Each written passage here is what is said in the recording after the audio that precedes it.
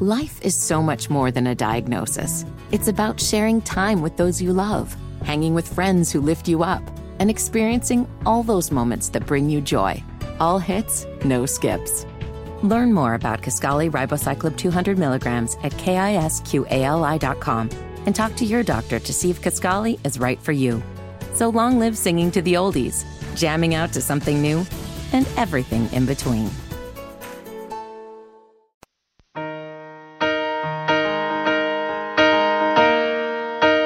Give me Clemson to win. I think Duke covers, but Clemson wins. Wonder if they're thinking 4-down territory here if they don't pick this up. On 3rd down and 3. Design run for Leonard, and he's able to break a tackle and get the first down and more. Leonard inside the 20, stiff arms an offender inside the 5 and into the end zone. It's a touchdown. What a play by Riley Leonard. One of the best plays of week 1. 44-yard scamper for a score. And look, as much as I'd love for Duke to win the game and see this paranoid, sensitive Clemson fan base unravel, I don't think that happens. I don't think it's close. I think Clemson roll. Phil Maffa. Maffa again. Fumbles the ball. It's picked up by Stetson at the 20. Stetson being chased by Klubnik in midfield. What? Well, you can tell everybody. Yeah, you can tell everybody. Go ahead. Leonard takes it in. It's one of the biggest wins in Duke football history. Down goes Clemson. The Devils win it 28-7. Of course, I've been the guy that's gone out on a limb and said that the Blue Devils will indeed take out the Clemson Tigers and make a statement to the rest of the ACC to start the season. So I've got them winning that one. Down goes Clemson. The Devils win it 28-7. Like I said, 18 starters coming back from a 9-4 football team. You get them game number 1 where your fan base is as rabid as they're going to be all season long thinking about the what ifs. They believe in Riley Leonard. They believe in Coach Elko. And that's why I think up in that environment, it powers the Blue Devils to an opening week upset. All right, well. Did we overdo it? I mean, no, I appreciate you. No, because people did think that I was delusional the whole offseason. When I was on Michael Felder's podcast and I said this, they said, whoa. Everybody thought that I was a bit delusional in my picks. And, last night it was just really cool to see it happen, man. We don't get everything right, but sometimes we do get it right. I had a whole different topics listed for this, but now we're going to get into it. Let's do it. Since we're here, okay? Let's get it cracking. I told y'all that a 9-4 football team that beat the brakes off one of the best group of 5 teams of the last decade, ended their season, had to sit around. You had to hear about how you were the 7th or 8th best team, even though you had 18 starters returning. You had to hear how big bad Clemson had Garrett Riley as their offensive coordinator. Cade Klubnik was going to morph into Deshaun Watson, and they were going to come in there and steamroll the Duke Blue Devils. You had to hear about how Clemson was a 13-point favorite that moved up from 12 to start this game. You heard how Clemson was just going to come in there and roll, and it was going to be business as usual. But oh no, folks, I tried to tell you about Riley Leonard. I tried to tell you about the Duke offense. I tried to tell you about Graham Barton, one of the best offensive tackles in the country. I tried to tell you about Dwayne Carter. At the ACC Digital Network, we put together the top 25 players returning, the best returning players of the season. Duke had multiple guys in there, 4 to be exact. Jalen Calhoun, okay, he was in the bottom rungs in the 20s. But then we had Graham Barton, Dwayne Carter, and Riley Leonard all in the top 10. Now, let's get to the game. I saw the first 3 plays of this game. When Clemson handed the ball off 3 consecutive times, I said to myself, they are not comfortable with Cade Klubnik throwing the football. That was my first red flag of this Clemson offense. And then he proceeded a couple of plays later to put the ball in the hands of a Duke defender. I said at that point, Clemson is in trouble. And then when Duke was up a score, I said all they need to do is kick a field goal, and this game is sealed. Then when I get back after getting a burrito, after being famished, going to tailgates, interviewing fans, working in the heat all day. I hear my take on ACC Network because I talked to one of the analysts and I said the same take about the first 3 plays of the game, and I hear it on ACC Network. Oh, no. And I said, that's how I know. Oh, no, they stole. That's how I know. They stole your take. That's why I told my girl, I said, baby, you remember this? I said, listen to this. And I said, this is how I know. But the Duke Blue Devils came out. They handled their business, but I knew that Clemson was not comfortable with Cade Klubnik. And I started calling. I just got a feel for the game as it went on. I knew once, especially when Duke got up 21-7, I said, this game now is going to fall on the back of Cade Klubnik, and he is not ready. I said, the interception is coming. What happened? He threw an interception. Even though it was a ricochet, he still threw an interception. And I knew after that point he was not going to be effective. Cade Klubnik is just not that guy. He's a good athlete, but he's not the passer that Clemson has had. They tried to put the pressure on him to be the next Deshaun, to be the next Trevor. He's not ready for that, man. And this Clemson offense, like you said, there's some blame to go around. The skill talent is average outside of Will Shipley. This program is in trouble. They don't have an offense capable of getting to the college football playoffs. Now, I will give myself a little bit of a nail here because I still picked Clemson to go to Charlotte and play Duke again, but I'm not so sure that's going to happen after what I saw from Florida State and Clemson's offense. They're just not ready. All right, so let's sit here with this game, and there's plenty of other storylines to get to. My takeaway from this game, number one, is the skill guys aren't ready. I think if we go and we try to go to the pie chart, remember the pie chart? I always say, Fitty, don't eat the pie chart. Remember that was back in the day. Don't eat the pie chart, Fitty. No. It's a piece of cardboard. Don't do it. But if we're to play the blame game, how much of it goes to Cade? How much of it goes to the offensive line? Dabo Swinney, Garrett Riley, all that stuff. I don't think that Cade is sharing the main responsibility. I don't even think it's really Garrett Riley. Mm-hmm. I think what you're seeing most here is Dabo Swinney and the wide receivers and the skill players more so. Because I think the offensive line, we talked about it a little bit, they were better at run blocking than pass protection, in my opinion. But there weren't many sacks that they gave up to Cade Klubnik. Like, the offensive line looks good enough to me. I think Cade Klubnik, I know this is tough. I think he looks good enough. I don't think the receivers are good at all, Wes. Mm-hmm. That's my biggest problem. I don't think there's any, hell, forget an alpha, forget number one. I need somebody to show that they can be wide receiver number 2 in a high-flying offense. Because you didn't see that from Bo Collins. You didn't see that from Antonio Williams. I think Will Shipley is a good player. I don't think he is a New York City, everybody watch out, he might be in the Heisman race. I don't think he's that. I think he's a really good college player. I don't think he's a Heisman guy. I like Phil Maffa. The best thing about their offense is probably their running backs and their running game. I think they're going to rely a lot on that, as long as they don't fumble in the red zone. But you had a few drops. I thought there was some decent throws from Cade Klubnik to the outside of the numbers. They got dropped. There were drops for sure. And they didn't even have separation on some of those throws. Wes, Duke was saying, hey, our cornerbacks, I mean, think of how crazy this is. Our corners, we're going to line up.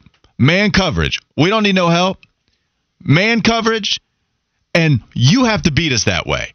Usually, that is a disaster of a game plan. But Mike Elko can scheme it up. Mike Elko is proving time and time again that this guy is a defensive genius, dare I say.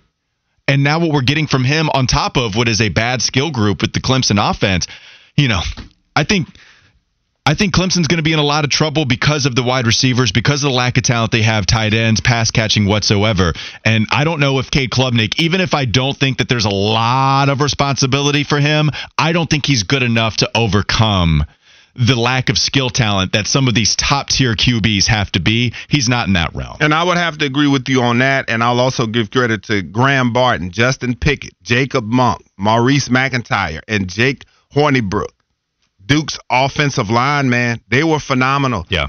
shut down Clemson. They have now not relinquished a sack in 2 consecutive games dating back to the Military Bowl against Central Florida. They really came out. Now, Duke's defensive line definitely, and their front seven definitely provided pressure. Riley Leonard was not comfortable back there all night throwing the football, but they weren't able to get home and get a sack, maybe force fumbles and different things of that nature. And so that's the thing that you saw there. And I know that Clemson fans, you have to look at the talent, like you said, and then Garrett Riley. Still, at the end of the day, I know there were plenty of fans who were saying we got rid of Brandon Streeter after 1 season, paid this guy $1.75 million, and he's supposed to come in and fix, I'm doing air quotes, fix the offense. Didn't work out for him. 7 points. Last thing as we move on, you know how people will give you the caveat, they were the better team that day? That ain't true. Duke's the better team. Duke is the better team. I don't need that grizzled veterans. They were the better team. It was amazing. McDonald's is not new to chicken. So maybe stop questioning their chicken cred and get your hands on the McCrispy. Juicy fried chicken, buttery bun, unmatched pickle to chicken ratio. Yeah, they know what they're doing. In fact, we can honestly say they're not new to chicken. They're true to chicken. The McCrispy. Only at McDonald's. Ba-da-ba-ba-ba.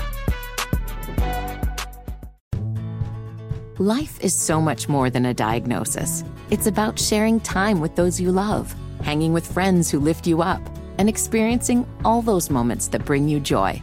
All hits, no skips. Learn more about Kisqali Ribociclib 200 milligrams at KISQALI.com and talk to your doctor to see if Kisqali is right for you. So long live singing to the oldies, jamming out to something new, and everything in between. What?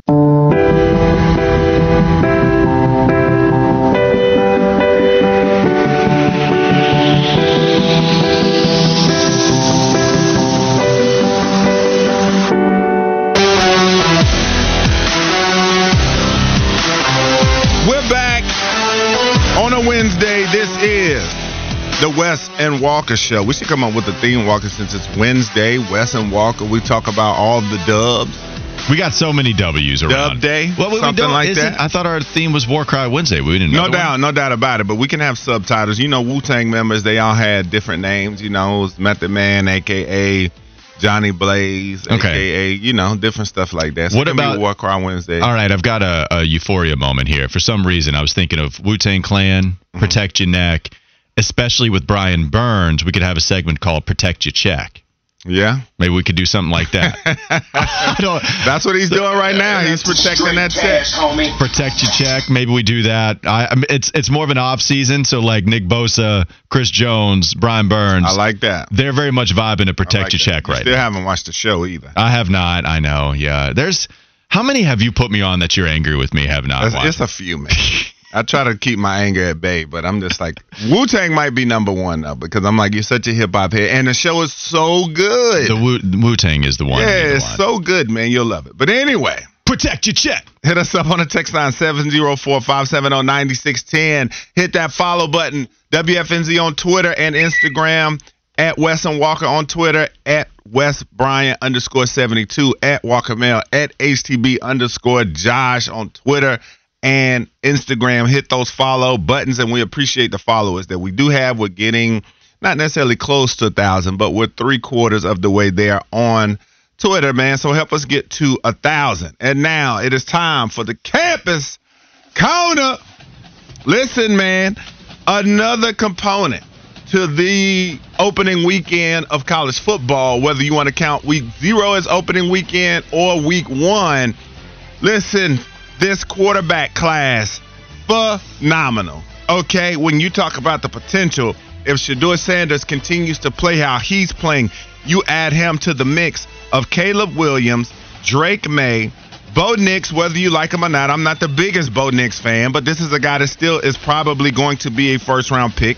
Michael Penix, Riley Leonard, Jordan Travis, Quinn Ewers, Jaden Daniels, J.J. McCarthy, K.J. Jefferson.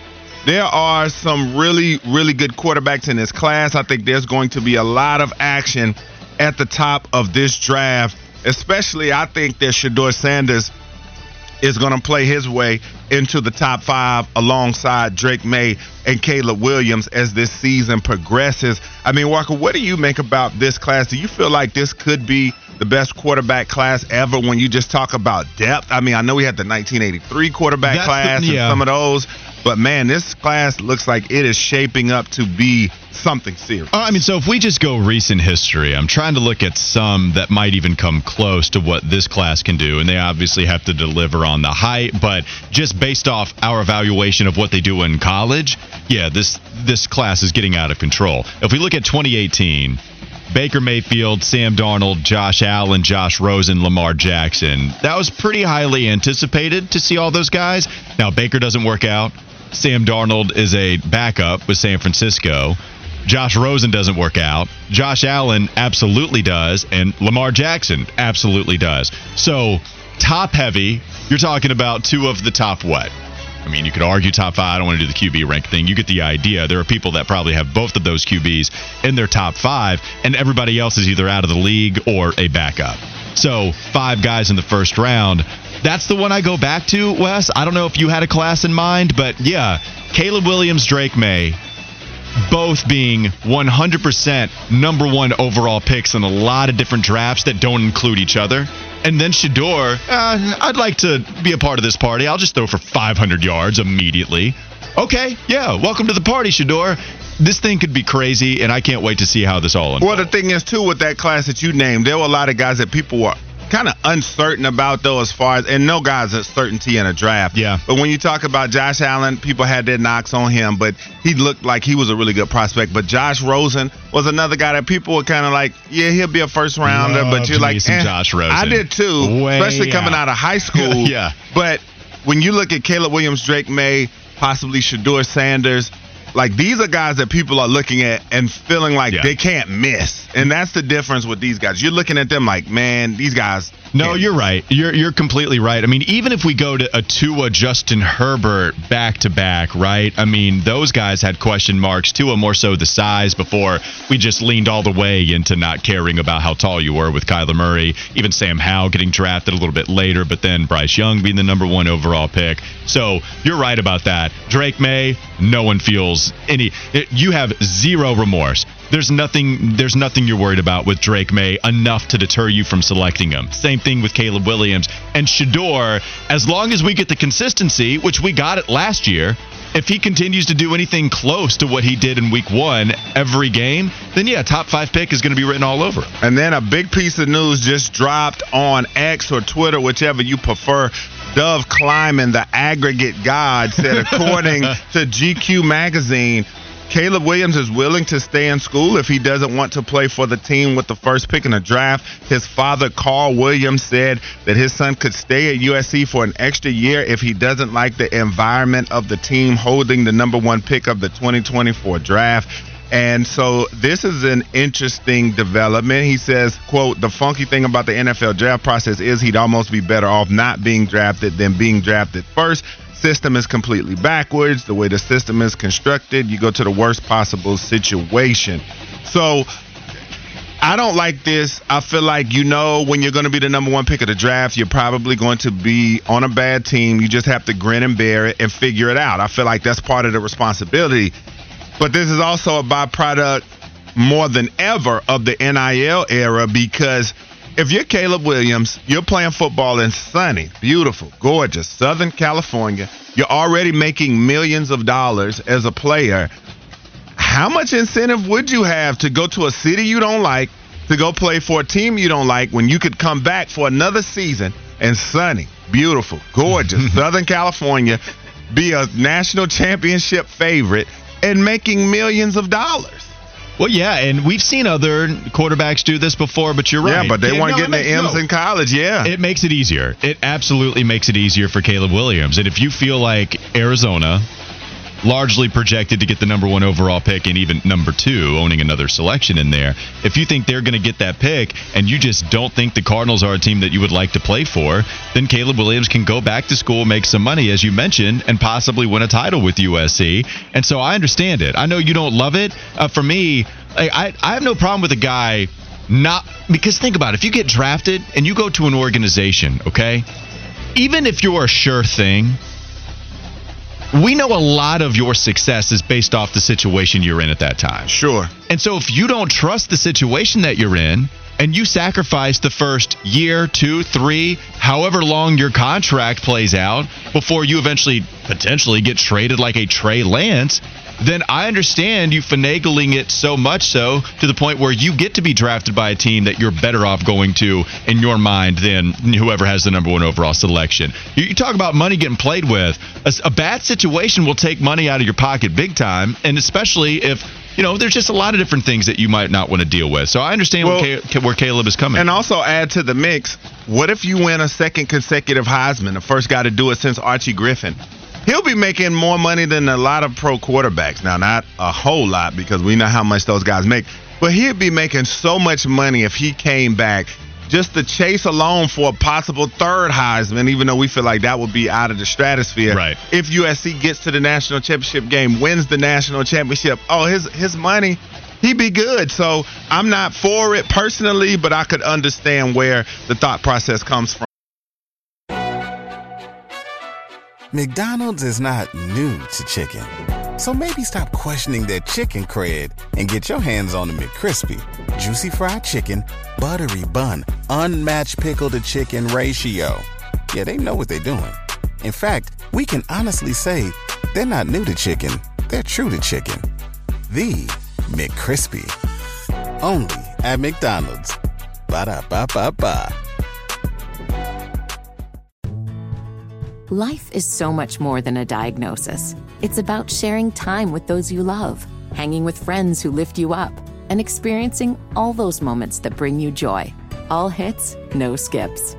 Learn more about Kisqali Ribociclib 200 milligrams at KISQALI.com and talk to your doctor to see if Kisqali is right for you. So long live singing to the oldies, jamming out to something new, and everything in between. Back to reality, back to life, back to reality, back to life, back to reality, back to the here and now, yeah. Show me how. I couldn't get my dog fast enough. Walker was in here jamming just now. You guys missed. He definitely hit the Fresh Prince. Was that a homage to Fresh Prince there? It was an homage to Fresh Prince. It's when he's decorating his room and then he's getting out the stapler. Yeah, I remember that. And then he would hit the stapler with the beat. Yep. I remember that. I think it's a Malcolm X poster. He's putting up and he's dancing to this song and he's dancing and putting the staples in there. Yes, that's exactly the dance that I hit for you. God, that song, did you hit it, Fitty? Like, it's a booty mover, man.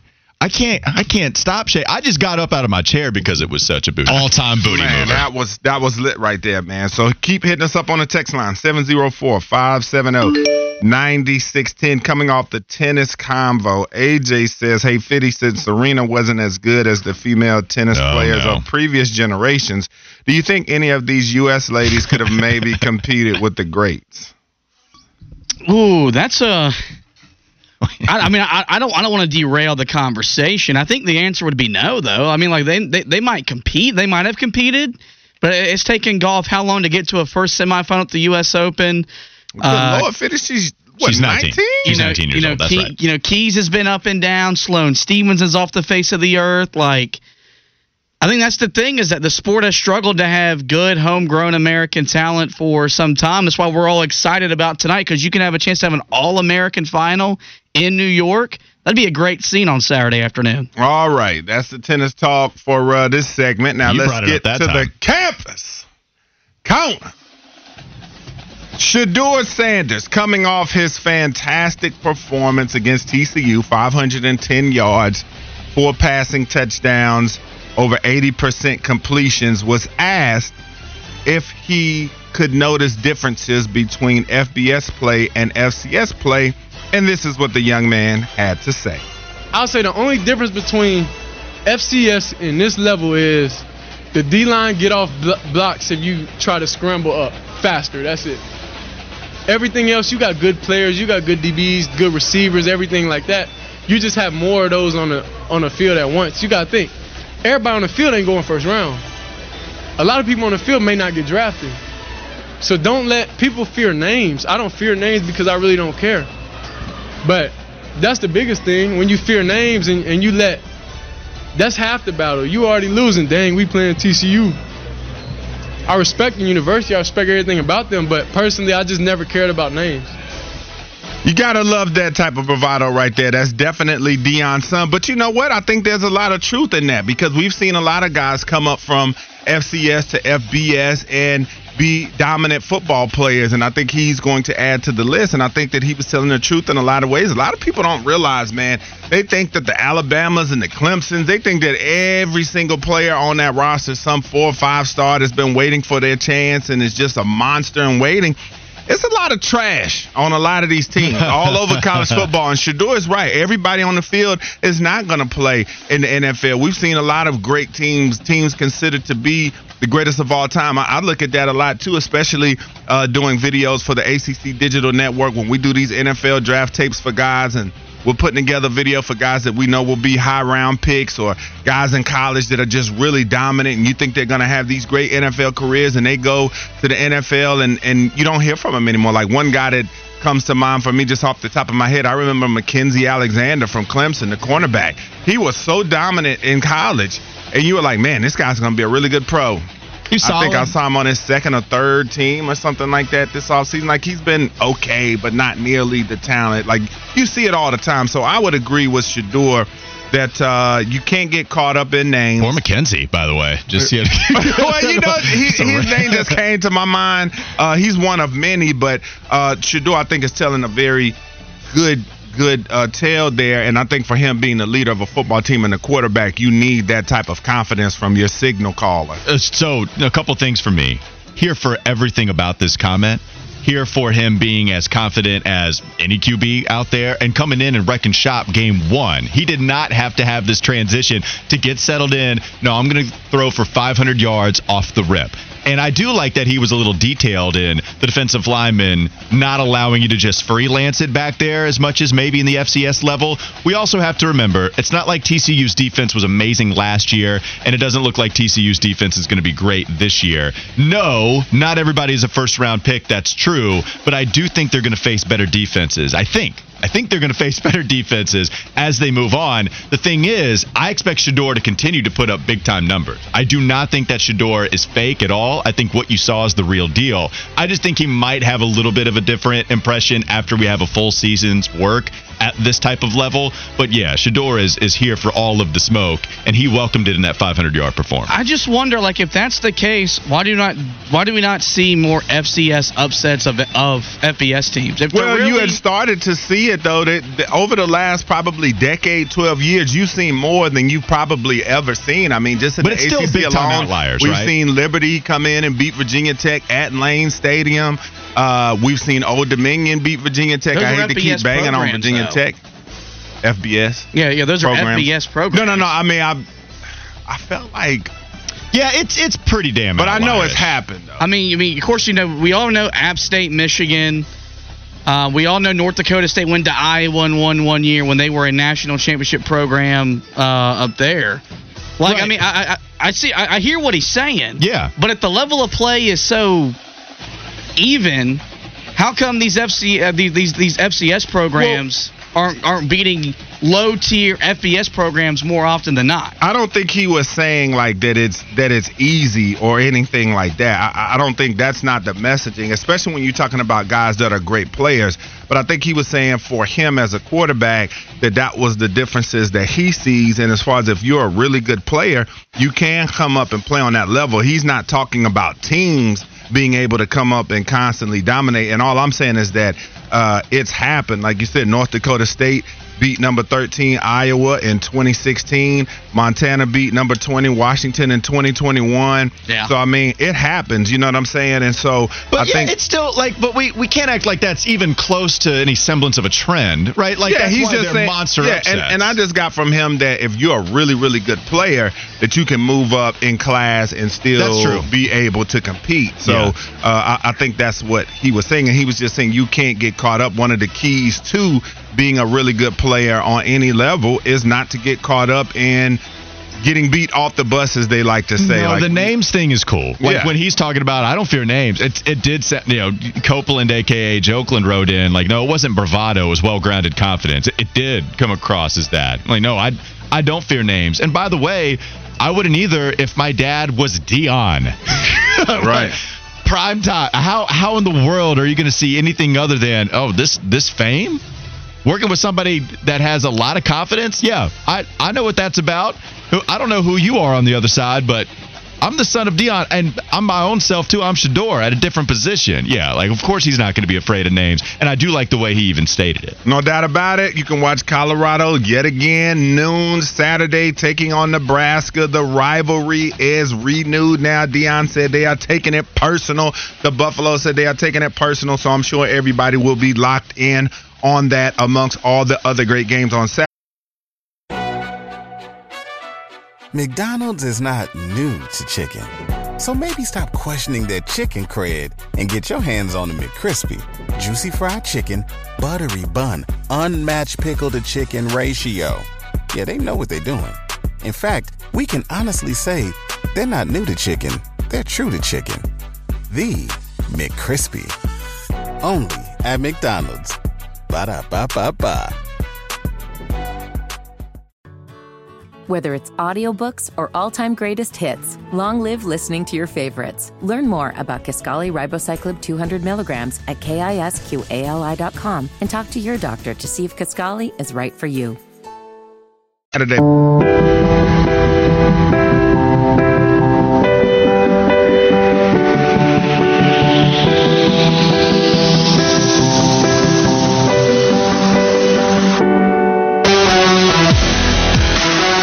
This is the Wes and Walker Show on a Football Friday. The texts are rolling in. Keep them coming. 704-570-9610. I got a personal text from Spence who asked why didn't, I guess, the 49ers sign Nuke Hopkins. Says he was begging for him because we didn't need him. He's old and washed up, and we'll need DeAndre Hopkins. So there's your answer, Spence. Did he text your personal number? No, he did not, but I just said, personal message. Oh, he gotcha. had my name leading it all. I don't know if you were giving your phone number out there like that. No doubt about Spence it. Got it. No doubt about it. And so also we have the 704 number asking why aren't we talking about Laviska Shenault and the new Kansas City wide receiver that Carolina picked up as well. So we'll get to that, and maybe we can get that in as we preview Carolina and Atlanta. But for now, it's time to go to the campus corner. Bad news for the North Carolina Tar Heels. Mack Brown ripped the NCAA on Thursday after receiving word that receiver Tez Walker will be ineligible to play this season, saying the NCAA has failed Walker and his family. Brown said it makes no sense and it never will, quote unquote. Walker and North Carolina have spent months appealing the NCAA's initial decision to reject his waiver to play in 2023 as a two-time transfer on multiple grounds. Mental health challenges he has experienced, leading to his decision to transfer closer to home, and that he never played at his first school, North Carolina Central, because his season was canceled as a result of the pandemic. His two previous schools, North Carolina Central and Kent State, filed waivers in support of Tez Walker playing this year. So, I mean, does the NCAA just really have I can't use the term I would want to use, but just have a severe lust to want to ruin a young man's season and set back his career? After you get support from both schools, you see that the young man wanted to be closer to his grandmother who is sick. This is verified. But yet and still they say, no, you can't play, and all the evidence is right there.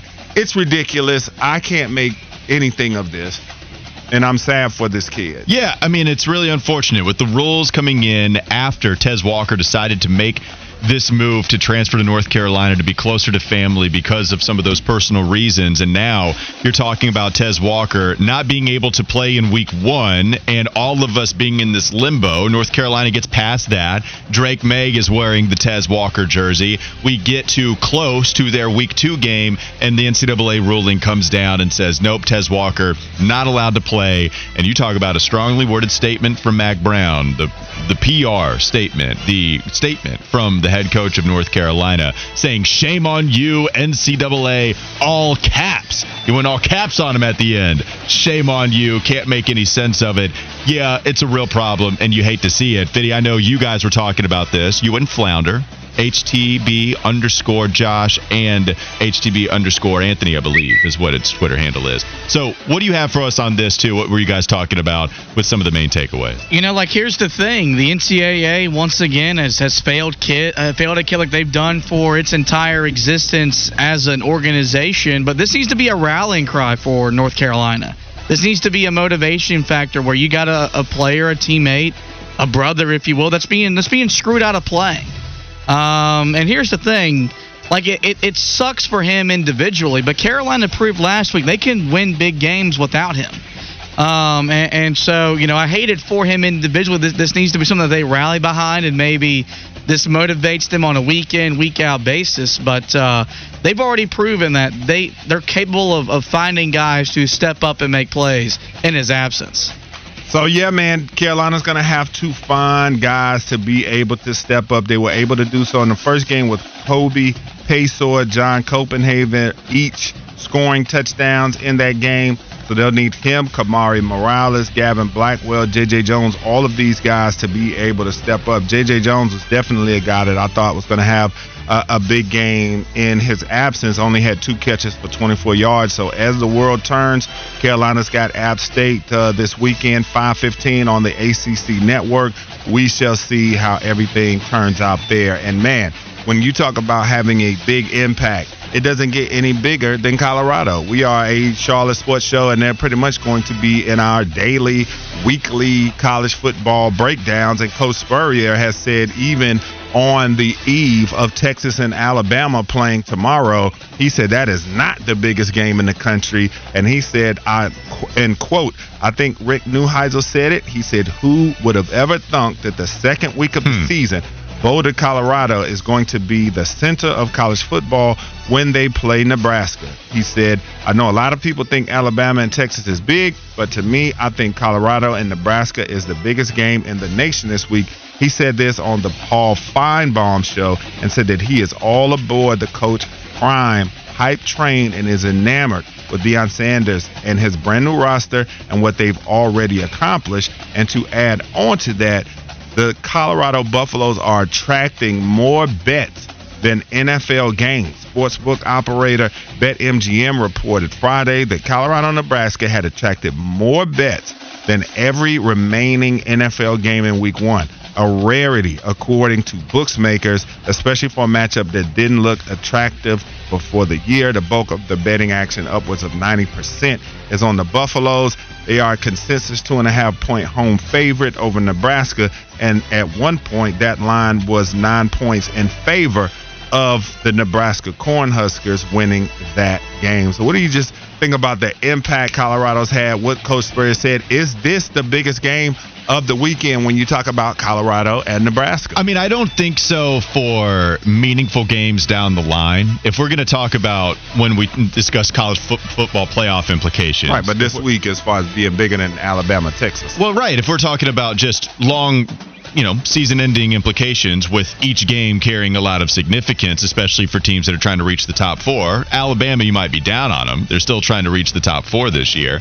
I think that Alabama-Texas game still is more supreme. If you're talking about what's going to be more popular, you went through some of the numbers as far as where the money is coming in.